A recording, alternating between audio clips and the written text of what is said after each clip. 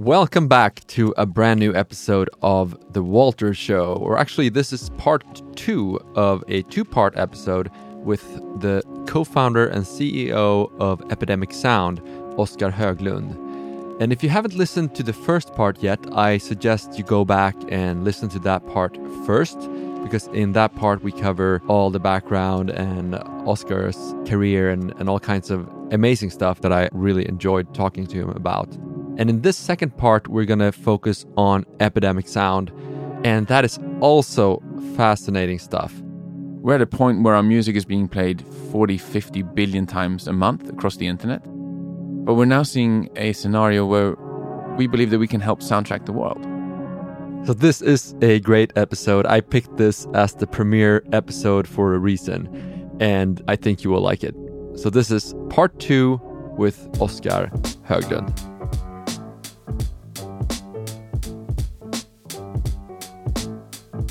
Tell me about Epidemic Sound. Epidemic Sound was born a little more than 10 years ago, and it came from a number of different places. So on the one hand, it was very much based on inspiration. We're 5 co-founders, and collectively, it's almost like we had a dream back like a decade ago when we started.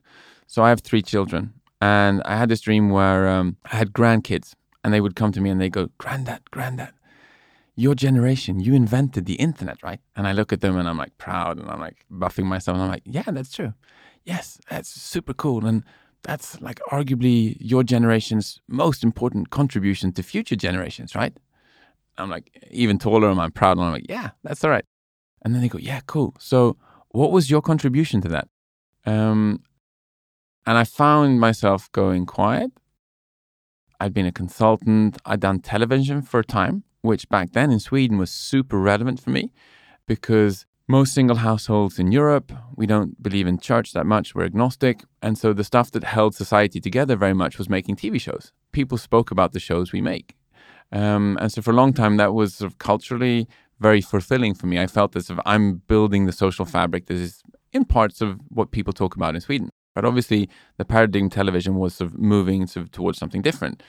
And I realized that sort of I wasn't contributing to my generation's biggest like achievement. And it's something that I feel very strongly, that sort of life's short, we're on this rock in the middle of nowhere, we're all going to die eventually. And what I do needs to matter. I need to feel that I was part of something big. So from a philosophical point of view, it was crucial for me to understand what was happening in my generation and make sure that I was a big part of that. And so the dream goes on and I'm quiet for a while and then I look at my grandkids and I go, you know what? We soundtracked the internet. That was our contribution, and it was a wild ride. Let me tell you how that went down. So there's part of sort of that going on an intellectual plan. In parallel, what we were seeing was that the music industry, let me put it this way. We were seeing that the internet was changing. So initially it was all about text, and then it was going to be about pictures. This is pre-Instagram. And then we knew it was going to be about video, of the simple sort of fact that video is a richer medium. So we know that carries more information. So it's just a question of bandwidth and like time, but it's going to move towards video. And we felt very strongly, because we came from television, that music plays a massive role in bringing television to life because it adds feeling. So TV without music, if you don't feel anything, you tune out and you stop watching. So music is a huge part. But we identified that the current industry wasn't in a position so they could make the transition. And it was in large part had to do with how the music industry was structured. It was very much structured around representation. So let me give you an example. So making one track, you have somebody who's like a composer who's made that track. And then you might have a separate artist who performs that track, or multiple artists. And you might have musicians to make that recording. And then you have a record label who's going to pay for that master recording. And then you have a publisher who signed the songwriters to make sure that sort of they're developing and moving in the right direction. So we're at 5 different entities, and they all have sort of slightly different approaches. And they all need to sort of come together and say that we all represent a part of this track, but nobody holds a majority. Typically, there are multiple like songwriters, so you'll have multiple publishers, multiple record labels, multiple different entities. And as soon as sort of they try and sort of use that music and try and use it to, say, soundtrack a TV show, as long as you're in one country, it's somewhat doable. But as soon as that show emigrates to the internet, where there are 200 countries and people want to consume it all over the world, and everyone tries and sort of has a part of how that system should work, there are so many different stakeholders. So by sheer numbers, it breaks down. So it's in business, it's something called like the tragedy of the commons, which is the park, where everyone feels entitled to be in the park, but nobody feels they need to clean the park because it's not their responsibility. The music industry was a bit like that because it was all about representation, but nobody owned like a full track, so they could take responsibility and cost and build like a long-term solution. So the entire industry was struggling like crazy. Piracy was rampant, distribution didn't work. The internet wasn't getting soundtrack, it was getting muted, in fact. So music was not being allowed on YouTube and other platforms. And it was a huge problem, right? So that was the backdrop, that sort of the internet was muted. And then we saw two other like issues we wanted to solve. On the one hand, so we're 5 co-founders. 2 of them are musicians, arguably Zach as well. So 3 of them are and 2 of us aren't. We saw that we wanted to try and help build a music industry where music could flow freely and fairly all around the world. So we want to take down those barriers. And we wanted to try and see how can we make sure that musicians start making tons of money from their craft? Because currently the music industry had been optimized for the middlemen. They were doing quite well, but the artists were struggling. And on the other hand, the other problem we wanted to solve was content creators like ourselves who were at production companies. We wanted to use more music in our shows, in our podcasts, in our games, in our ads, in our televisions, in our dramas, because music heightens the experience. But we were using less music because it was so difficult to find, source, license. If you want to put it on the internet, forget about it. You had to talk to 500 people and get clearance. And oh my God, let's hope it doesn't become a success, because if it's a success, everything has to be renegotiated and you're basically screwed. So these 2 fundamental questions weren't being addressed. There wasn't like a system where we could see that the internet was being soundtracked and that musicians were winning from this and content creators were enjoying using music. It ought to be like adding music to your content should be like the pinnacle of the creative process. It's when you sort of cross your T's and dot your I's. It's when you bring emotion and feeling and you add the drama. It was the exact opposite, right? So that was like the backdrop that we wanted to do. And also in the mix, we saw what Daniel and Martin were doing at Spotify, which was like super smart. And they'd identified a paradigm shift. People were willing to pay for access to music instead of ownership. And that was a profound shift in consumption patterns that they were a huge part of bringing to life. But people were willing to pay 100 crowns and get access to every track ever made, as opposed to buying one album and listening to it a gazillion times. And we came up with the idea that, well, we'd like to do something similar, but we'd like to soundtrack the internet. We think that we should be like a B2B version of Spotify. Called one of my brothers, Tom, who was an M&A lawyer, and we said, hey, so here's an idea for you. We want to build an alternative music industry. Step 1 is we want to soundtrack the internet.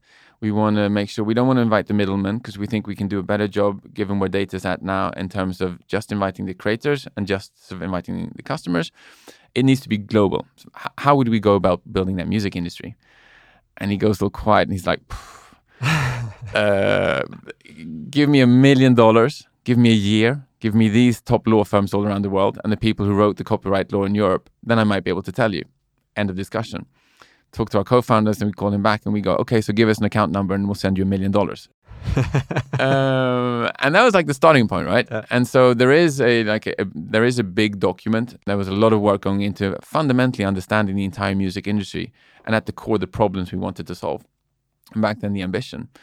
And so that's how we started. We identified, okay, so this is how we build an alternative music industry. This is how we pay for music. This is how we build know-how, build customers, and everything was from scratch. So when we started, the copyright that we wanted to sort of utilize more or less hadn't been invented. We had to take like a massive part in understanding so this is how it should work. We didn't have any music, so we had to produce music. We didn't have the commercial models, so we had to invent them. We didn't have the products, so we had to build them. We didn't have the legal agreements, so we had to write them. We had nothing, and we had to create everything. So that was at the core of what we wanted to do. But before we could go to the internet, we said that, well, we need to start somewhere. And the area that we knew really, really well was television, because we'd been making TV shows for a decade, right? And so we reached out to the broadcasters in Sweden and we said, hey, here's an idea for you. We believe that you're going to be shifting from national broadcasters to global media companies. And we think that you have all the prerequisites that you need, except for one. You can't clear music to fuel your content to make it travel around the world. As soon as you do, it breaks down. And by the way, we know that because we made a majority of the hit shows for you the last 10 years. And they go, yeah, it's a huge problem. So because it doesn't scale, we can't move our business to become global. And we said, we know. We've created this alternative music industry, and what we're trying to sort of sell is the idea of music should flow freely and fairly. And we want to build this ecosystem where we can fuel like the creative and commercial success of creators. And you can be a huge part of that journey. And we get them super excited. We get them on board. At that point, we had 500 tracks. They were, looking in hindsight now, obviously not our best work, but they were our first work. And they were part of a bigger vision. And so we signed the first broadcaster within a couple of years, like I'd say 2 years. I was watching television in Sweden, and on every single channel at the same time, I heard our music playing. So this is Sweden, right? So we only have seven channels, but still, that was a big moment for us. And so I emailed my co-founders and I go, look, I think we have product market fit. I think this works. The vision is right, the idea is right, the timing is right. We're scaling up. I think we were at 5,000 tracks at the time. We should probably go outside of Sweden now. And so we started doing the same thing in Finland, Norway, Denmark. Successful in some countries, not all, because different challenges, different markets. We then went to the UK and Holland because they're the biggest TV markets arguably in the world, sort of given their size. And the idea was, if our product is good enough for the TV editors who are the most difficult customers in the world, when we then unleash our vision onto the internet, the users who are on the internet are going to be blown away. Because if it's good enough for a primetime ITV editor who's doing like a really big show, they're going to think it's great. So we're honing in on our craft, building our business and doing all of this. And then eventually I find myself flying over to the US and flying to San Bruno and meeting with YouTube. Because they're the 800-pound gorilla, and we're at a point where we see process, music, stuff's working. And we're like, okay, next step. How can we soundtrack the internet? And so we start meeting YouTube. Again, connections are everything. So people smarter, more well-versed than myself make great introductions. So I find myself sitting with the CEO of YouTube at the time. And I put on my sort of jazz hands and sort of do a dance and say, this is the vision. This is what we want to do. This is where we want to go. And he interrupts me and he says, this is amazing. This is exactly what we need because music is super difficult for us. It's crucial, but it's great. Let's do a test. And so we participate in a test and they come back and says, you're hands down the best thing we've ever come across. How can we work together? And then we run into the challenge, which is they're an elephant and we're a fly in terms of size. And so even though they want to dance with us, if you envision an elephant dancing with a fly, as soon as they take a move, we're like terrified we're going to get squished and crushed. And there's no natural like balance between us because there are thousands of engineers, roadmaps. So we couldn't work directly with them because they were too big. But in the context of being over there, I found myself in a car park and I see a sign which says, Maker Studios. And I was curious because I've heard about these so-called multi-channel networks a couple of times. And I was quite pissed because back in the day when Trade Doubler became like a big deal in Sweden, I never understood what they did. And I felt quite dumb. I was like, yeah, they buy traffic somehow and it's attribution and it's people say it's smart, but I don't really understand what they do. And I vowed to myself, like, never again. I need to understand stuff. Like, that's my thing. I ask questions and I should be good at that. And so I see the multi-channel networks and I'm curious. And so I go meet those and I understand that, okay, so they're multi-channel networks. They're like a thing now. They aggregate content creators and they help them sort of flourish on YouTube because that's currently the only platform. They help them with advertising, adding services, production, cameos, like commercial deals. These are probably a really good vehicle for us to reach creators because YouTube is too big. These companies are young, they're nimble, they're eager to learn. They should be using Epidemic and promoting us to all of the YouTubers because YouTube can't do it even though they want to. So a couple of things happen. So we come back home to Sweden, Zach and I, and we talk about the multi-channel networks and we go, this is actually quite embarrassing because Sweden is supposed to be a content nation. There should be multi-channel networks in Sweden and there's none. And so he and I, together with two other people, we found something called United Screens, which eventually goes on to become one of the bigger multi-channel networks and then eventually got sold to RTL. But the process was more profound than that because we understood the power of the multi-channel networks. So our foray into the internet was very much, let's become the best friends of the multi-channel networks. So we doubled down on that and that really pays off. So that's one of our like big bets and bold moves. We think this is strategically smart because they're going to be educating the entire next generation of storytellers. These people are going to evolve into being podcast creators or Netflix producers or movers and shakers within the digital like content creation economy. And so fortunately, it turns out we're right. So 10 years later, we have, I think, 95% of all the world's multi-channel networks use Epidemic Sound. So we power all of these content creators around the world. Our usage starts to skyrocket on the internet in general, in YouTube in particular. I think we're currently at 250 million hours of music get published there every single month on YouTube alone. I think we soundtrack maybe 50% of the world's like top 100 YouTubers. So you are soundtracking the internet. So we are doing it, right? And so that was like a huge achievement for us. But it was also interesting because we get to one of the points where you don't want to go. I was listening to CTO of Zalando, and this is classic Oscar. I quote people and I do it wrong. It's not on purpose, but it's classic me. And he was talking about something called like the vision cliff. And he says, whatever you do, make sure that you don't achieve your vision, because if you do, like you're like, okay, then what? And you like fall off the cliff. Yeah, you see a lot of people doing that when entrepreneurs that were in for the money and they get their money and they become depressed. Yeah, it's very common. Yes, I think that's very common. And so in our case, we had this iterative process because there were a couple of things that happened, right? And so let me phrase it this way. So step one was we said, let's soundtrack entertainment. So we did television, we did film, we did advertising, but also companies, podcasts, games. So that was arena number one for us. And we grew that business and we did it quite well.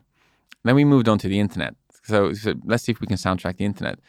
We're now at a point where we're one of the biggest music providers in the world, depending on how you cut it, to both Facebook, Instagram, YouTube, Twitch. So our music soundtracks a large portion of the internet now, which is like, wow, that's cool. Very cool. It is kind of cool. It makes me very proud. Yeah, you tell your grandkids. Yeah, it's definitely strong. I'm going to tell my grandkids. Yeah. And then the third thing that happened was, again, back to your point about sort of the big decisions we make tend to be sort of not our own. They're serendipitous. We get a call from McDonald's a number of years ago saying that, listen, everyone is talking about you in the media space. We'd love to use music to soundtrack our restaurants, but we can't play the same music in Istanbul and Enschede and in Israel because different rights, different countries, different problems. And we have 99 problems, but music shouldn't be one. Could you think maybe soundtrack our restaurants? Did they actually say that? No, but it's a good quote, right? I would have loved it. I would have loved that. Yeah. And so they go, but so we hear great things about you. Could you give it a go? And we say, sure, why not? We try it out. And then they call us back after 2 weeks and they say, yes, so this is great. We love your service. We'd like to use you. We kicked everyone else out, actually. But our employees want to kill themselves. And we're like, oh, I'm sorry to hear that. And they go, yeah, it's your fault. And we go, really? And they go, yeah, because imagine you're flipping burgers for 8 hours straight and the only music you hear is instrumental music. You feel as though you're in an asylum. Could you contemplate doing tracks which are vocal, where people are singing? And up until that point, we'd been soundtracking the internet. And in 99% of the cases, people just want music to heighten something else because there's a dialogue going on, there's a commercial message, or there are other sounds that need to appear. And so we hadn't been optimizing for that at all. But we were at a point where we said, well, it actually makes a ton of sense because that's the direction we're moving on. And we are going to be making more commercial sounding tracks. And so this is 5-6 years ago. And so that sparks like a new direction in the company where we sort of elevate our game and we take it to the next level and we start making vocal tracks with much more bands, artists, and like thinking bigger, thinking more, like taking our vision a step further. That starts going really well and we find ourselves like, okay, so we're soundtracking public spaces now. That's actually very, very cool. And then the fourth thing happens, which is we're at a point where our music is being played 40, 50 billion times a month across the internet. Wait, with a B? Yes, with a B. Yeah. That's so cool. That's very, very big. That's right? very cool. Yeah. And we're seeing all these comments. So the world's most prominent influencers who everyone wants to be close with or have a commercial relationship with, we're partners of them and we help them hone in on their craft. And the most common question they get on their content is, Therese, I love your content and I love the music you use. Why can't I find this on Spotify? Or PewDiePie, it's a great sort of, I want to play that music when I play that game in the background. Where's the music from? I can't find it on Deezer. I can't find it on Apple. So we're getting all these thousands and eventually millions of questions about our music. And to that point, we've defined ourselves as B2B. So we're simply saying we're not in that arena. We're soundtracking entertainment, we're soundtracking the internet, and we soundtrack public spaces. That's about it. But we get a lot of asks for soundtracking sort of people's lives. People want to consume our music standalone because, like I said, the music, the quality was at a level where it's like, I want just the music. And so we go, okay, so maybe we should try and see if we can soundtrack people's lives as well. So let's do this. Let's take a portion of our music and we'll put it up on the DSPs, so the Spotifys, the Deezers, the Apples, the Tidals. But before we do that, let's re-engineer our business model because up until that point, we'd been buying music directly from musicians and paying them up front. And so it's a copyright transaction. And their music was a part in a video, or like a German cooking show, or a Hungarian child show for like 10 seconds. Now we were venturing into like the streaming world. And we said that back to our roots, we want to build a world where music flows freely and fairly, okay? And we want to fuel the commercial and creative success of creators, okay? We're in an excellent position to achieve that, because what we can do now is we can keep on paying musicians upfront.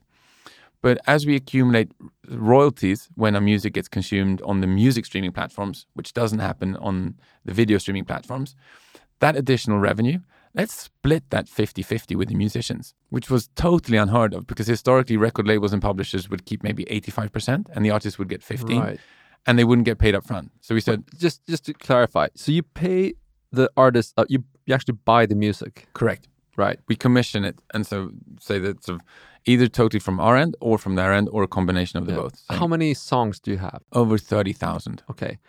And you've bought them all? Correct. Right. And then after you buy them and you agree to buy them and you pay the money, and then you make more money, and then you say, well, now we're making so much money, we're actually going to give you another 50%. Correct. Huh.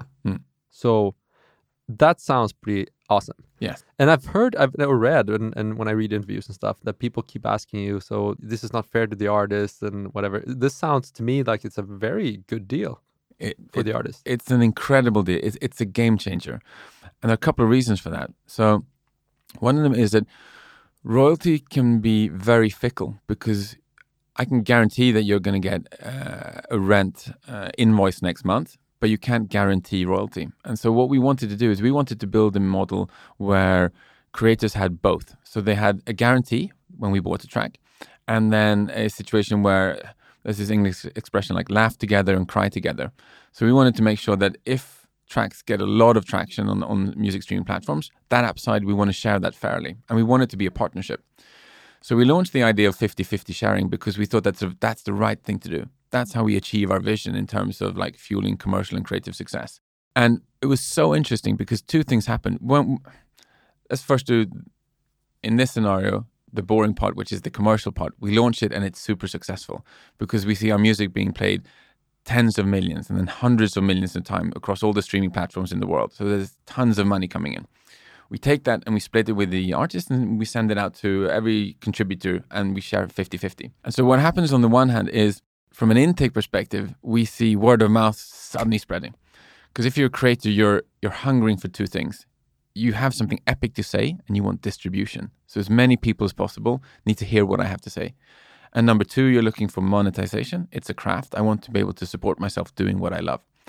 And we're able to provide both of those. And as soon as that sort of hit sort of the creative community, word of mouth went ballistic. So we saw people applying for Epidemic went from 100 people a month to 100 a week to 100 per day. So it was like an explosion of intake in terms of talent wanting to work with us, because we'd cracked a new code of saying, look, you can get money up front, you can also get royalty, but on top of that, we have distribution, because we're soundtracking TV and entertainment, we soundtrack the internet, and now we're soundtracking public spaces and people's lives as well. So we're giving you the entire ecosystem, which no one else can do, because they tend to see either some or all of these business areas as problematic, right, whereas we're not. Where did the criticism come from then? Well, the critique obviously came from the incumbents. So there was this sort of outcry, because in the larger music industry, and arguably, I guess to some extent I could understand them, suddenly Epidemic popped up everywhere, and we were the talk of the town. And they were saying, who the hell is Epidemic? I've never heard of them. This must be fake. They must be AI. They must be fake artists. There must be some kind of scam going on here. When it was actually the opposite, right? Because we'd been soundtracking the internet for 10 years, and we felt that we were vastly underrepresented on all radio stations, on all Spotify's, on all lists. Because if you look at younger generations, the way people find music now, it's not through radio predominantly, it's through the feed. Yeah. So it's through the content that you follow. Right. And we were the driving force behind soundtracking the feed. But we had zero traction on the music streaming platforms because we were B2B. And so they felt that who the hell is this new kid on the block, and this must be fake. And there was like a whole situation where fake artists blossomed up, until we took a step forward and said, no, this is us. It's nothing fake. We've done it for a decade. We've soundtracked the internet. It's just we're playing catch up. Now we're going into streaming, into the other areas, which are the more old-fashioned parts of the business, if you will. And so it was very much a is it called catharsis? Like catharsis. Is that when you get catharsis? Is that when you get reborn? No, well, yeah. Is it like a cleaning process? Yeah. So the process was we get in there, we get all this shit thrown at us, right? But then we get the opportunity to tell our story, just like I'm telling it to you now, and say, no, this is what actually went down. This is the background. This is what we're doing. This is the ambition. And here we are.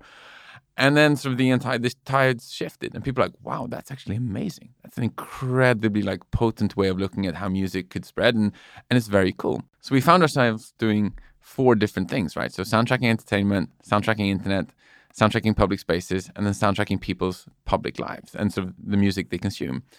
And we zoomed out, and so going back to the whole vision, and we said that what we're trying to do now is we're trying to soundtrack the world. That's basically what we're doing. We've come from a position where we're nowhere near done soundtracking the internet. It's a huge part of what we do.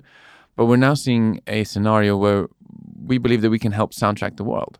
I think that what's so interesting is to see how these different verticals really feed into one another. So comments on YouTube, we can drive that traffic to streaming platforms where they consume and listen more to the music. They want to play them when they go to their stores and where they work. They start playing that music in the store. You come in the morning, you buy a coffee, you hear a great song. You're like, wow, I love this track. You pull out your telephone, you Shazam it, find the track. It's on your Apple playlist or on your Deezer playlist. You go to work, and when you're creative, you start listening to the music and it inspires you, and away you go. So we've seen this incredible network effect where these different arenas start feeding into each other. And so that's what we're currently doing now, is trying to grow that sort of business as much as we can through the network effects that we see between all these different things. And at the core of everything is what we do is music. So trying to tie this back to your original question, so how did I end up in music? It was a very winding road, which went through television. Took like an hour to tell. Took like an hour, and I'm super keen to say that. So I'm probably the least musical guy in the company. I can play a little bit guitar, self-defense, but it's terrible. I don't sing. I'm good with texts. Yeah. So I can write lyrics. I'm more the guy who can. I can hear a song like twice, and then I more or less can remember it. Oh, that's very impressive. Yeah. That's been the one hamper of my vocal career. Okay. I can't remember lyrics. So I think that, if I'm not mistaken, I think you're the 90%. So 90% of people listen to the music, and 10% listen to the lyrics. And there was this hilarious moment in the car with my kids and my wife when I realized that my oldest daughter is just like me. So she's 12. So we're listening to radio, and there's this R&B song playing, which is really explicit, but 90% of people don't listen to it. So my wife's just digging along, and 2 of my kids are digging along, and it's in English, and she's 12, and her English is like really excellent. And then suddenly I see her face go like, Dad, did he say what I just think he said? And I realized like she's just like me, because I was thinking like, this is not appropriate. It's super popular song, but the stuff they're saying is like, wow. It's pretty incredible how that is like a carte blanche in this world. I know. In Sweden, even more so in the US, where everything is so politically correct. And in these lyrics, they get away with you get shit away with everything. Just It's it's sensational what you get to say. Yeah, you can have somebody super like politically correct person singing along with a song saying shit like, you know, I know it's not okay. Yeah, I know. And I'm a bit split down the middle, because on the one hand I totally agree with that, but also art, I think sort of you're painting as like a great case in point. It's provocative stuff, different stuff is good because it gets your mind going. No, I agree. And if we would venture into talking about the role of art in today's society, we would go on for another 2 hours. I think so too. So I'm very interested in that. But Me too. That's how you ended up in music. That's how I ended up in music. And you're soundtracking the world at the moment. We're soundtracking the world. Yeah. And it's, if anything, like the red thread in everything that Zach and I has done is it's in storytelling. So we're really, really passionate about storytelling. So Zodiac was first, which was television. United Screens was online video. Epidemic is obviously music. I was on the board of Toca Boca for many years, which is a gaming company, which was a lot of fun. Zach's on the board of Perfect Day, which is a pod company as well.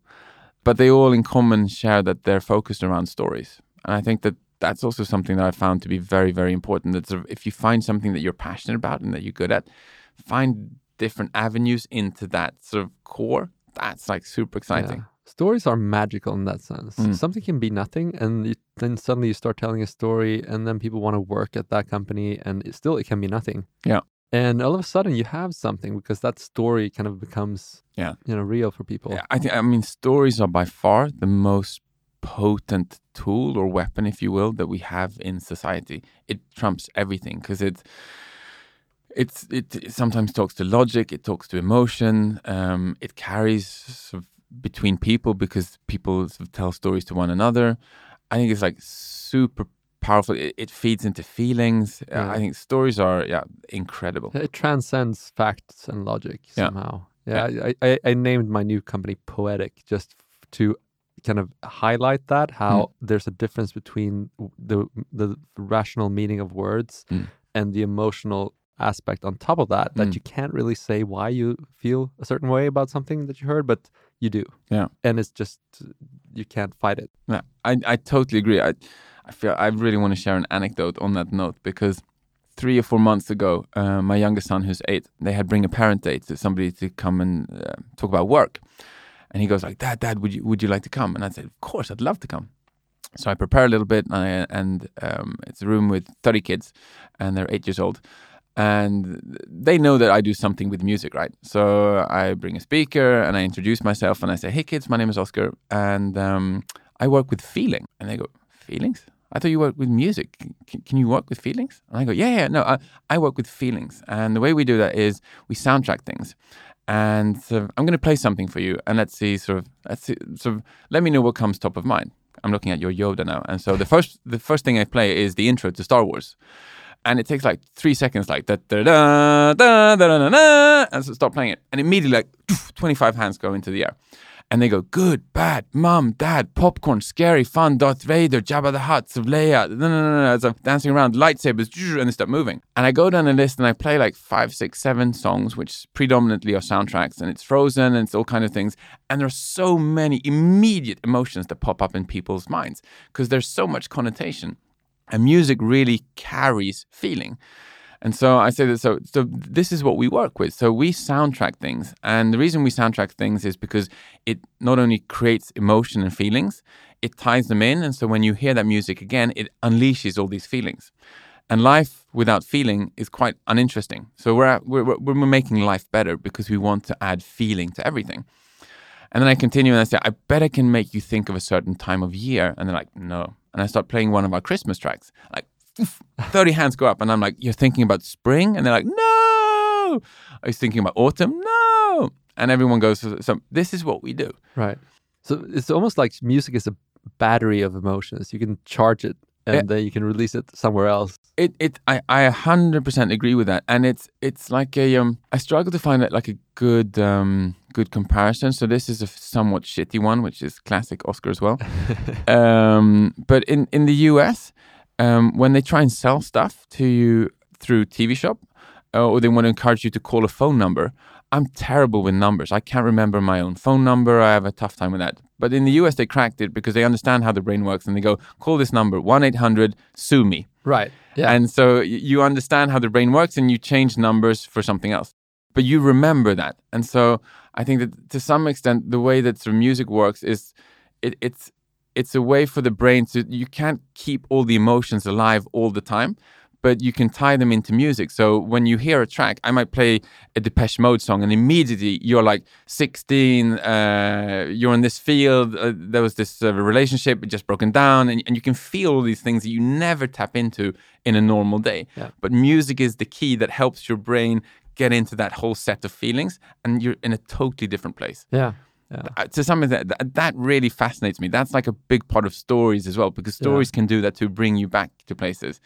It's fascinating. I never thought of it that way, but it's that's exactly what it is. It's kind of some kind of emotional storage place in a file format. Exactly. That is music, which works for the brain. Yeah. And I think the crazy thing is, it seems as though like the hard drive, the RAM, like we can store enormous amounts of that specific data because we can add new tracks, new things, songs, and new emotions, and the old ones don't necessarily disappear. I can still hear like Diesel the Blue album, and I'm back in Northvägen here in Bromma, and sort of I can see the color of my walls. I remember what my bed looked like. I remembered my stereo, how it opened downwards. Yeah. And some specific tracks immediately trigger like 100 different emotions and feelings. That's like the power of music. That's why I love what we do.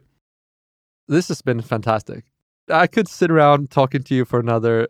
This episode will need to be split into two because it's too long for one. But it's fantastic. I would love to do like a series with you because we have so much to talk about. I agree, and I love this. This is a lot of amazing stuff in this episode. Thank you so much. So maybe we should just pause here, so to say. Until next time when I see you, and we keep recording the next 10 episodes. And I'm just so happy and thankful that you came back to Bromma and visited me in my house to talk to me about this. Walter, I'm incredibly grateful. I'd love to come back, and it's a pleasure to chat with you.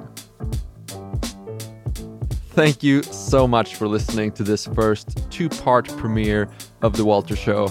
And I'm looking so much forward to bringing you a new episode every Monday with a new conversation with a great entrepreneur from the Nordics. And I'll see you again next Monday for a very special guest that I've prepared for you. And in the meantime, hit subscribe and don't forget to rate this podcast on iTunes if you think it's good. That helps a lot to keep this going. So thank you again, and I will see you next week.